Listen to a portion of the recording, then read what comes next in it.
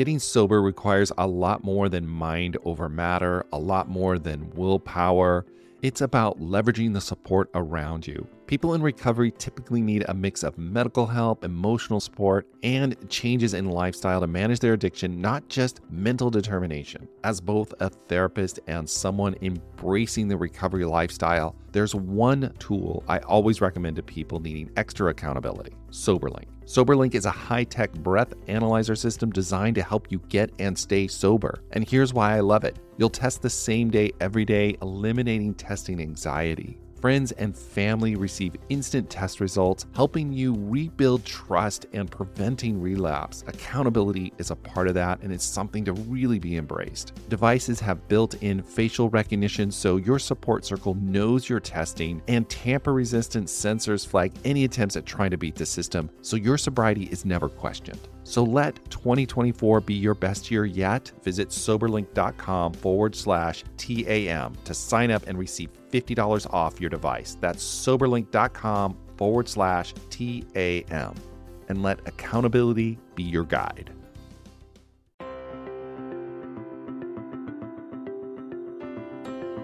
Hello, everyone. Welcome to the Addicted Mind podcast.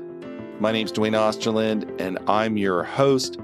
And we are on to another episode. Today, my guest is Casey Davidson. She is a ex-red wine girl turned life and sobriety coach who helps women create lives they love without alcohol. Casey hosts the top 100 mental health podcast, the Hello Someday podcast, created for gray area drinkers and sober curious women. Casey's passionate about helping women who are doing all the things and then coming home and drinking to forget all the things, change their relationship with alcohol. So on this episode, we're going to talk about the topic of gray area drinking, what that means, what that looks like, and the benefits of being sober curious and maybe just taking a longer break from alcohol to see if that betters your life. Casey's going to share her own personal story of doing that and how she really realized alcohol in her life was not what she needed, and how she was able to stop just trying to moderate her drinking to removing alcohol from her life. But before we start, if you are enjoying the Addicted Mind podcast, please rate and review it on iTunes. It really does help the podcast get a lot of exposure. I really do appreciate it. And thank you all who have written a review and given me feedback. I do really appreciate it. It helps make the show better. And I appreciate your support. It means a lot to me. All right, everyone, stay tuned for this episode. Hello, everyone. Welcome to the Addicted Mind podcast. My guest today is Casey Davidson, and she is the host of the Hello Someday podcast, a podcast dedicated to sober, curious women. And so today we're going to talk about gray area drinking, being sober curious, what that means. But first, Casey, introduce yourself. Tell us a little bit about you, and we're going to jump into all those topics. Yeah, absolutely. So I live in Seattle, Washington. I quit drinking 7 years ago with the help of a sober coach and books and communities of people, lots of women who are also stopping drinking because it's no longer working in their lives. I'm a wife, I'm a mom, I have 2 kids, a boy who's 14 and a daughter who's 8. And I spent 20 years sort of climbing the corporate ladders. I worked in startups, I worked in Fortune 500 companies while I was drinking every night. And I just sort of loved red wine. I used it as the way I relaxed and decompressed at the end of the day, the way I had fun. And yeah, at the end of my drinking, I was drinking a bottle of wine a night, 7 nights a week, unless I was trying to actively moderate. And it was making me feel incredible anxiety. I was sort of vaguely hungover every morning, still doing all the things, still super high achieving, but just drinking, not drinking, worrying about my drinking, trying to make sure no one knew how I felt about it. It consumed all my thoughts. So this is a really personal story for you. I mean, this is a personal mission. Oh, yeah, absolutely. And for the longest time, I didn't know anyone who was sober. I mean, I knew people who didn't drink like I did. I knew a few people who sort of never drank. They were very few and far between because when we're big drinkers, we kind of surround ourselves with other drinkers. But Right. I didn't know anyone who had loved drinking like I did and who had stopped and who said life was better on the other side. So for me, quote unquote, having to stop drinking was my absolute worst scenario in life. And when I finally got past all that, it's become the best decision I ever made. And I would imagine, here you are, super successful. You're a high-powered woman, working at these big companies. And yet there's this kind of little piece that's you're wrestling with, but the whole other world doesn't know about it. You look great. Exactly. Like literally everyone knew I drank. Like I was going to happy hours with coworkers. My husband, when I was having a bad day, would bring a bottle of wine home. I was a complete member of this sort of mom wine culture and a proponent of it. Let's hang out, let's bring our kids, let's drink and have fun. We can sort of multitask. And when I finally stopped, I think I started really worrying about my drinking about when my son was 6 months old. I tried to stop. I actually stopped for a couple months when he was 5, and then I got pregnant with my daughter. So I was alcohol free for a year. And I did some work during those 4 months when I actually Right. quit because I was worried about my drinking. I went back to drinking after she was born, and it very quickly got back to the same place where I was back to a bottle, sometimes more, a night, unless I was sort of white knuckling it to make it 4 days alcohol free. And then I stopped when my son was 8 and my daughter was 22 months old. Wow. Did you, like, when you were going through that, right? And you have this problem, you have the feeling inside of you, this isn't working, right? This isn't working for you. But it sounds like no one else outside of you really knew that. Yeah. I mean, I wasn't hiding it per se, but I didn't have a big bottom. I never had a DUI. I never had really anyone tell me to stop drinking. My husband, when I would sort of open bottle number 2 on a Tuesday night, would be like, "What are you doing?" And I'd be Right. like, "What? I had a hard day. I just want one more glass," And, it was sort of unspoken that he would always drive home from events or dinners out or date nights. He would sort of sometimes not be able to wake me up on the couch when it was time for bed. And he would always kind of ask me how I was feeling in the morning, which I felt was very loaded. And what a jerk, for asking me how I'm feeling when I'm brutally hungover. But I kept it all together. I still kept getting promoted, but I felt like I could barely cope with life. And for a long time, I thought it was my job, my kids, my husband not helping me. And then when I removed alcohol, after the beginning part, which is really tough to do, I realized that I could do my same job, raise my same kids, handle the household, all that stuff, go on business trips. And it was so much easier because I was sleeping through the night. I was way more productive. I had a lot less anxiety, and I wasn't kind of numbed out for 3 hours every night and dragging myself through the morning and working so hard to make sure that no one around me knew how worried I was about it. How did you start to kind of realize? I mean, it sounds like in these moments with your kids where you kind of had that forced sobriety, you had this like clarity, right? This like, wow, alcohol's really not my friend. Yeah.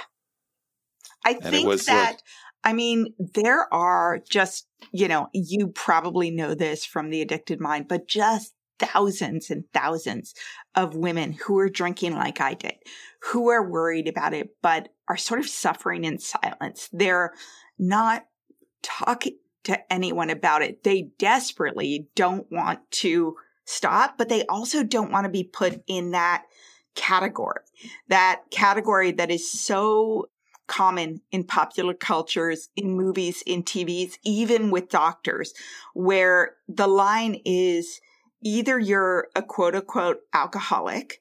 You have to say you're an alcoholic. You know, if you go to a 12-step meeting, you have to never drink again and struggle and take it one day at a time and spend your life desperately wanting to drink and not drinking, or you're fine. Like, there's nothing to see here. You just need to moderate and, like, quote unquote, drink responsibly.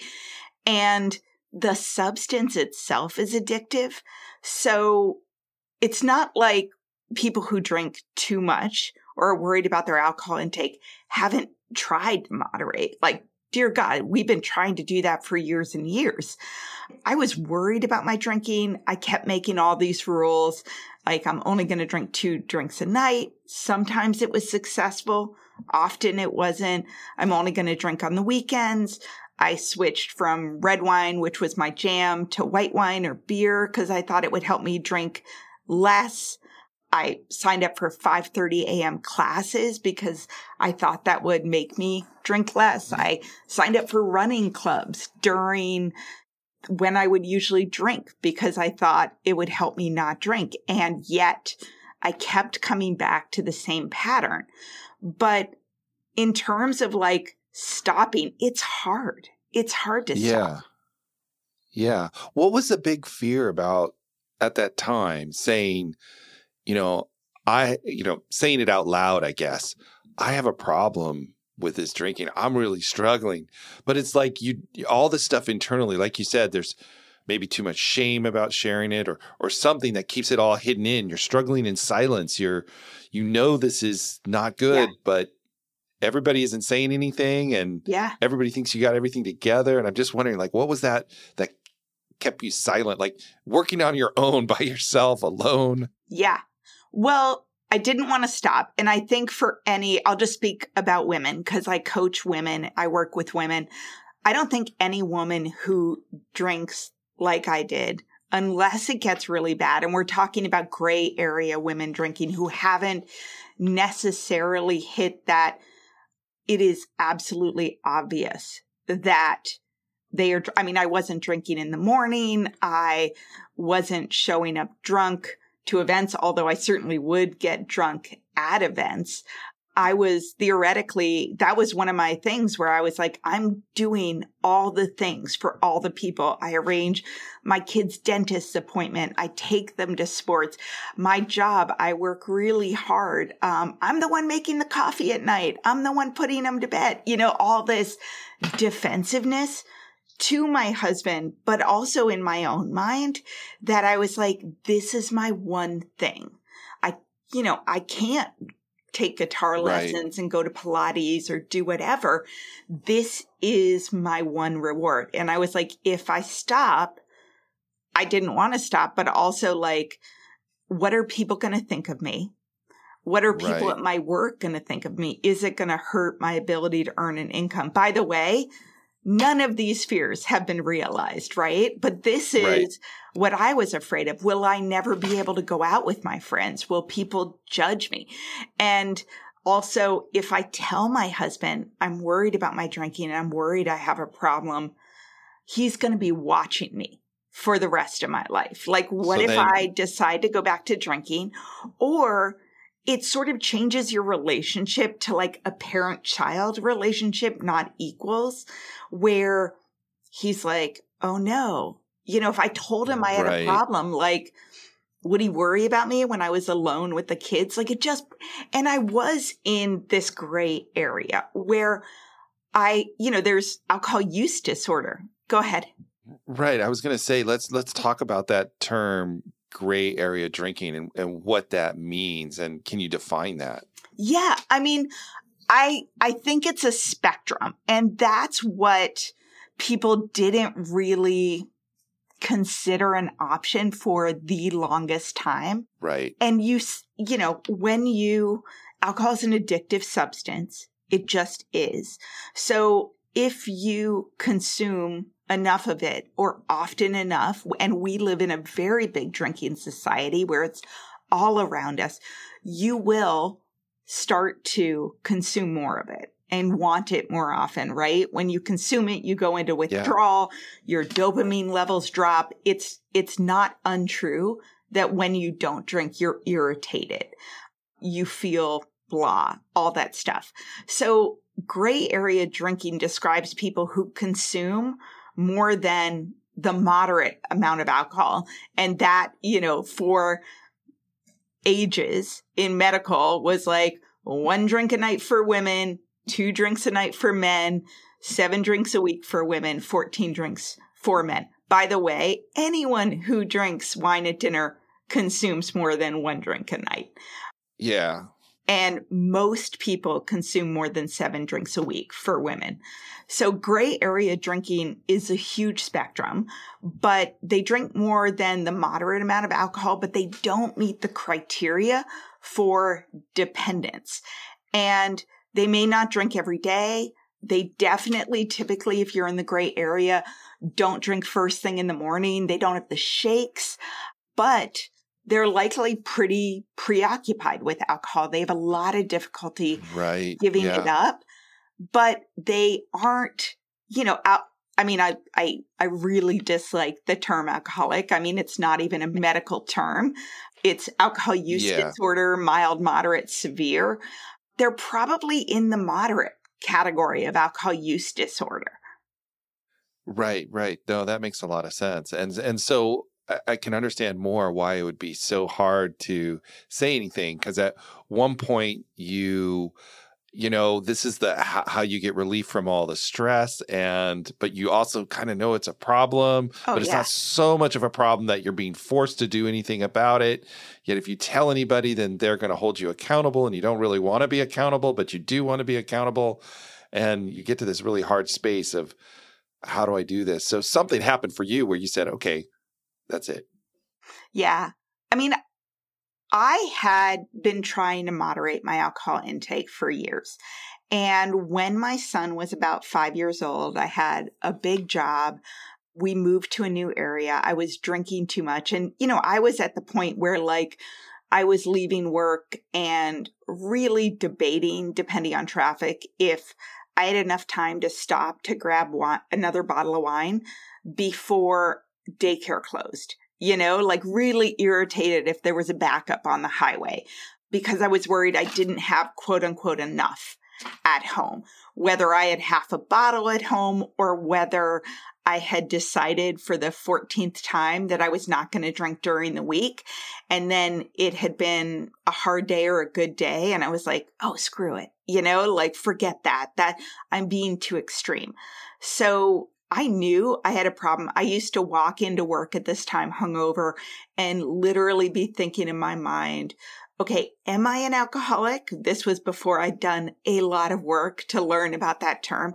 Or do I just abuse alcohol? Because if I just abuse alcohol, I can stop doing that, So I was worried about it. And yet in my mind, I thought, well, I could probably play this out for a few more years, right? I'm probably going to have to stop. I like the mental gymnastics, yes. Just not yet. So when my son was 5, I went to therapy, and I specifically looked up a therapist who specialized in both anxiety, which is what I told everyone, including my husband, I had, and addiction. I went in there and was like, I'm so stressed. My boss is so hard. My life is so busy, blah, blah, blah. And by the way, I'm drinking a bottle of wine a night. And he was like, let's talk about your drinking. On the tail end at the end of the session, by the way, mutter it out really fast. Yeah, and he was like, he was probably the first therapist or doctor I had said that to. And immediately he was like, let's talk about your drinking. And I was like, no, you didn't hear me. I need to talk about my boss, And so, we're not going to really talk about this topic. No, I get to decide what we talk about, whatever. He was sober. he encouraged me to go to AA. That was his path. And this was a decade ago where that was often sort of the only thing people knew about. They thought if you didn't go to AA, then it wouldn't work, right? You weren't There's no serious. other hope for you. You were in denial. And so I did. I joined a group of people online. I met a woman in my town online who seemed like me. You know, she was a lawyer. She had gone to grad school. She was my age. She was 4 months sober. So she took me to an AA meeting, and I was sort of, when I walked in, like, well, bucket list. I never thought I'd do this in my life, you know? Right. And I would say I have so many friends in AA right now and in the years since I stopped. They love it. I think it's amazing for a lot of people. I think at the time, or I know at the time, I was in the same place that a lot of people are, where you have all this stigma around the term alcoholic, around going to AA, because that's what popular culture has shown you, you know? And, you know, you're in a basement of a church in a circle saying, hi, I'm Casey, I'm an alcoholic, which, by the way, my first meeting was in the basement of a church. And I guess it fit all those stereotypes. It was true. Everybody was very nice. Some people were really weird. You know what I mean? Like, their stories were very, very dire. And that immediately puts in your mind, well, I'm not like these people, you know? That was a very long time ago. I no longer believe these things. But at the time, I did.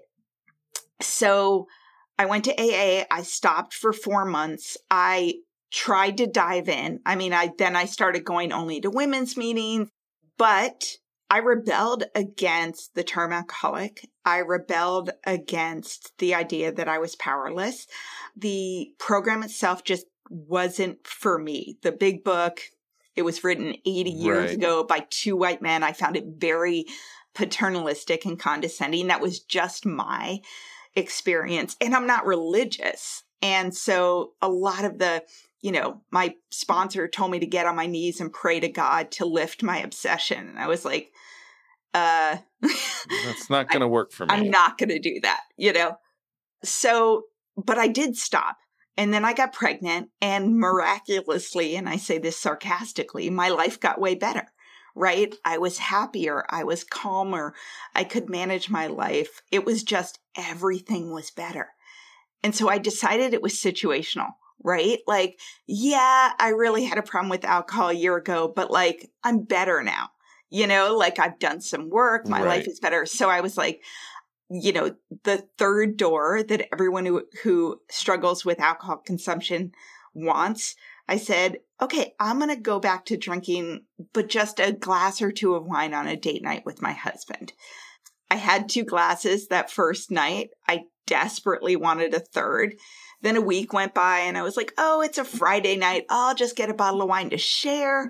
In no time at all, I was back to a bottle of wine a night. And I kept trying to like white knuckle it to stop.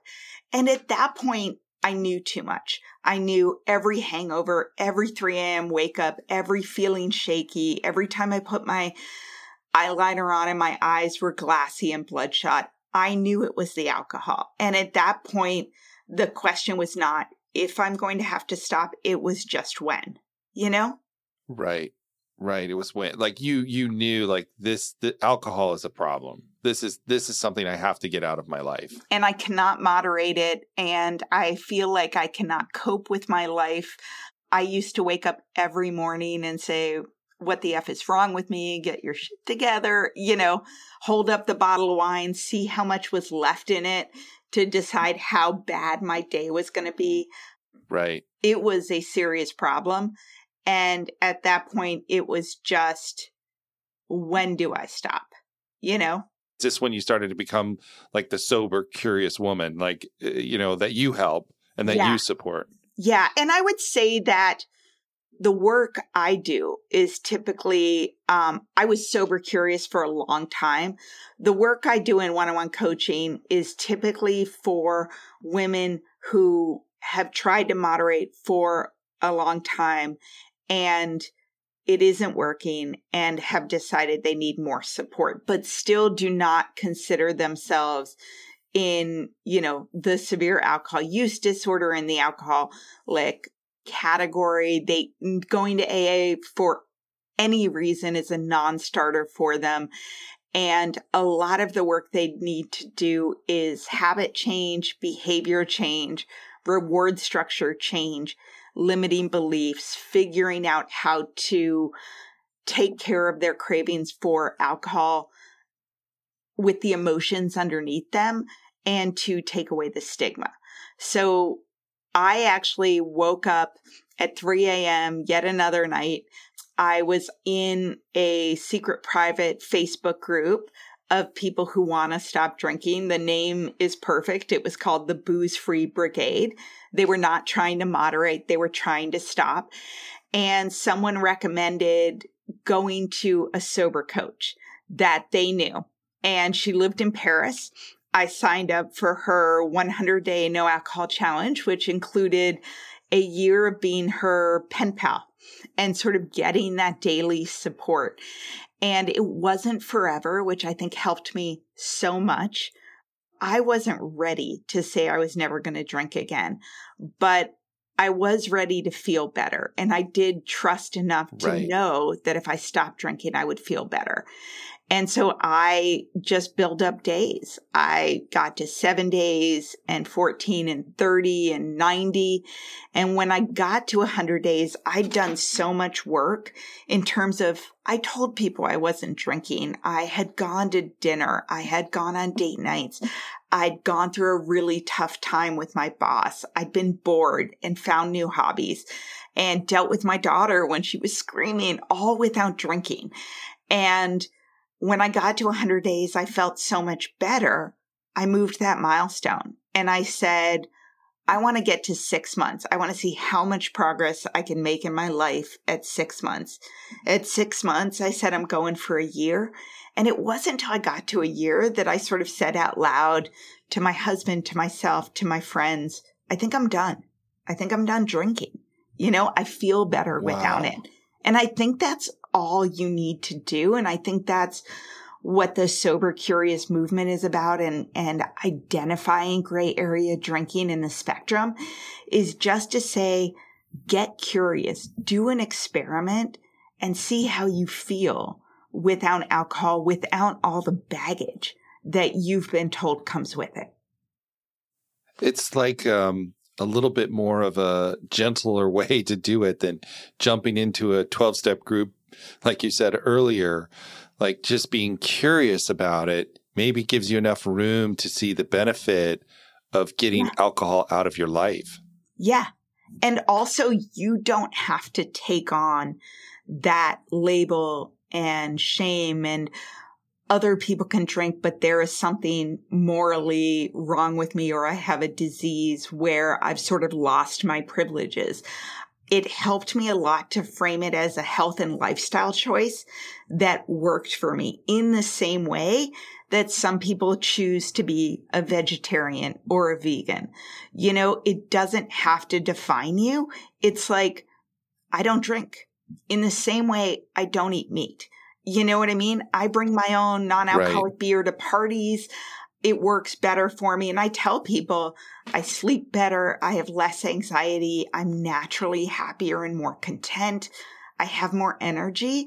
And by the way, alcohol is really bad for you. It is clearly correlated with increased risk of 7 types of cancer and makes you feel like all garbage. Sorts of things, mental health issues. Yes. I mean, it just is, it's such a horrific poison, so to speak, or toxicity. Yeah. I mean, it's horrible for the body. And in the last 7 years, there have been so many more programs, coaches, approaches to people just coming out and talking about deciding to be sober curious. I mean, if you search #SoberCurious on Instagram or TikTok, you will find just hundreds and hundreds and hundreds of accounts and women openly sharing that they've stopped drinking without anonymity, without shame. They're proud, Right. Yeah, absolutely. Wow, Casey, I think you're speaking to a lot of people out there that probably didn't have a voice like the way you described, so alone in this internal struggle. And it's, when we're in our internal struggle so alone, I mean, it's just so painful. It's miserable, and you don't have to be alone. You can do this with other people. And if anyone's out there listening, that fits this dynamic, it's like there's help and support out there. Yeah, there is. And by the way, you are not alone. There are, like I said, just thousands and thousands and thousands of people who are in this gray area where they're doing all the rules and struggling to moderate and worried about their alcohol consumption. And, I promise you what my coach said to me, that if you stop drinking, you will feel better, and you deserve to do an experiment of doing that without labeling yourself to see how it works for you. But it is work. You do have to find other rewards and other hobbies and tell people for accountability that you're not drinking, not for tonight, but for an extended period of time, so they don't say, oh, just have one, it's no big deal, all that kind of stuff. Yeah, absolutely. So before we wrap up, I always love to ask everybody one question before we go. Maybe there is a woman out there who relates to this story, and you could tell her one thing. What would you want to say? What would you want to tell her? I would say that if a woman is struggling, you know what your life looks like when you're drinking. You know the highs and you know the lows. And if you're struggling with alcohol, the ratio is probably tipped, where there are a lot more lows than there are highs. And, you know what your life looks like drinking. You deserve to feel and experiment with what life looks like without alcohol, just for 3 months, just for 100 days. Do the experiment, but do it with support, do it with a community, do it with some tools. And you will be very surprised how much better your life gets and how many fears you have are not true. Oh, that's awesome, Casey. How can people find you? They want to know more about you. Yeah. Where can they get a hold of you? Well, I have a podcast called the Hello Someday Podcast. It is for sober, curious women or gray area drinkers. It is a coaching approach. So I bring on authors, I bring on podcasters, subject matter experts to talk about all things that will help you stop drinking, feel good about it, deal with perfectionism, anxiety, marriage, relationships. Dwayne came on to talk about infidelity, which can be a huge trigger. And so I think that's the best way to find me. It's the Hello Someday Podcast. You can find it wherever you listen. If you go to my website, which is hellosomedaycoaching.com, I have an absolutely free guide to your first 30 days alcohol free with tons of support and resources telling you what to expect on day 4 and day 7 and day 14, and sort of to hold your hand walking you through that. That is awesome, Casey. I will put all the links in the show notes at theaddictedmind.com. Thank you so much for coming on. I just really appreciate your time. Oh, thank you for having me. All right, everyone. Thank you for listening to the Addicted Mind podcast. As usual, all the show notes will be at theaddictedmind.com, so check them out. And don't forget, if you enjoyed this episode, click the subscribe button in your podcast app or share the podcast with a friend. And if you want to continue the conversation online, join our Facebook group. Just go to Facebook, type in the Addicted Mind podcast, and click join. All right, everyone. Have a wonderful day, and I will talk to you on the next episode.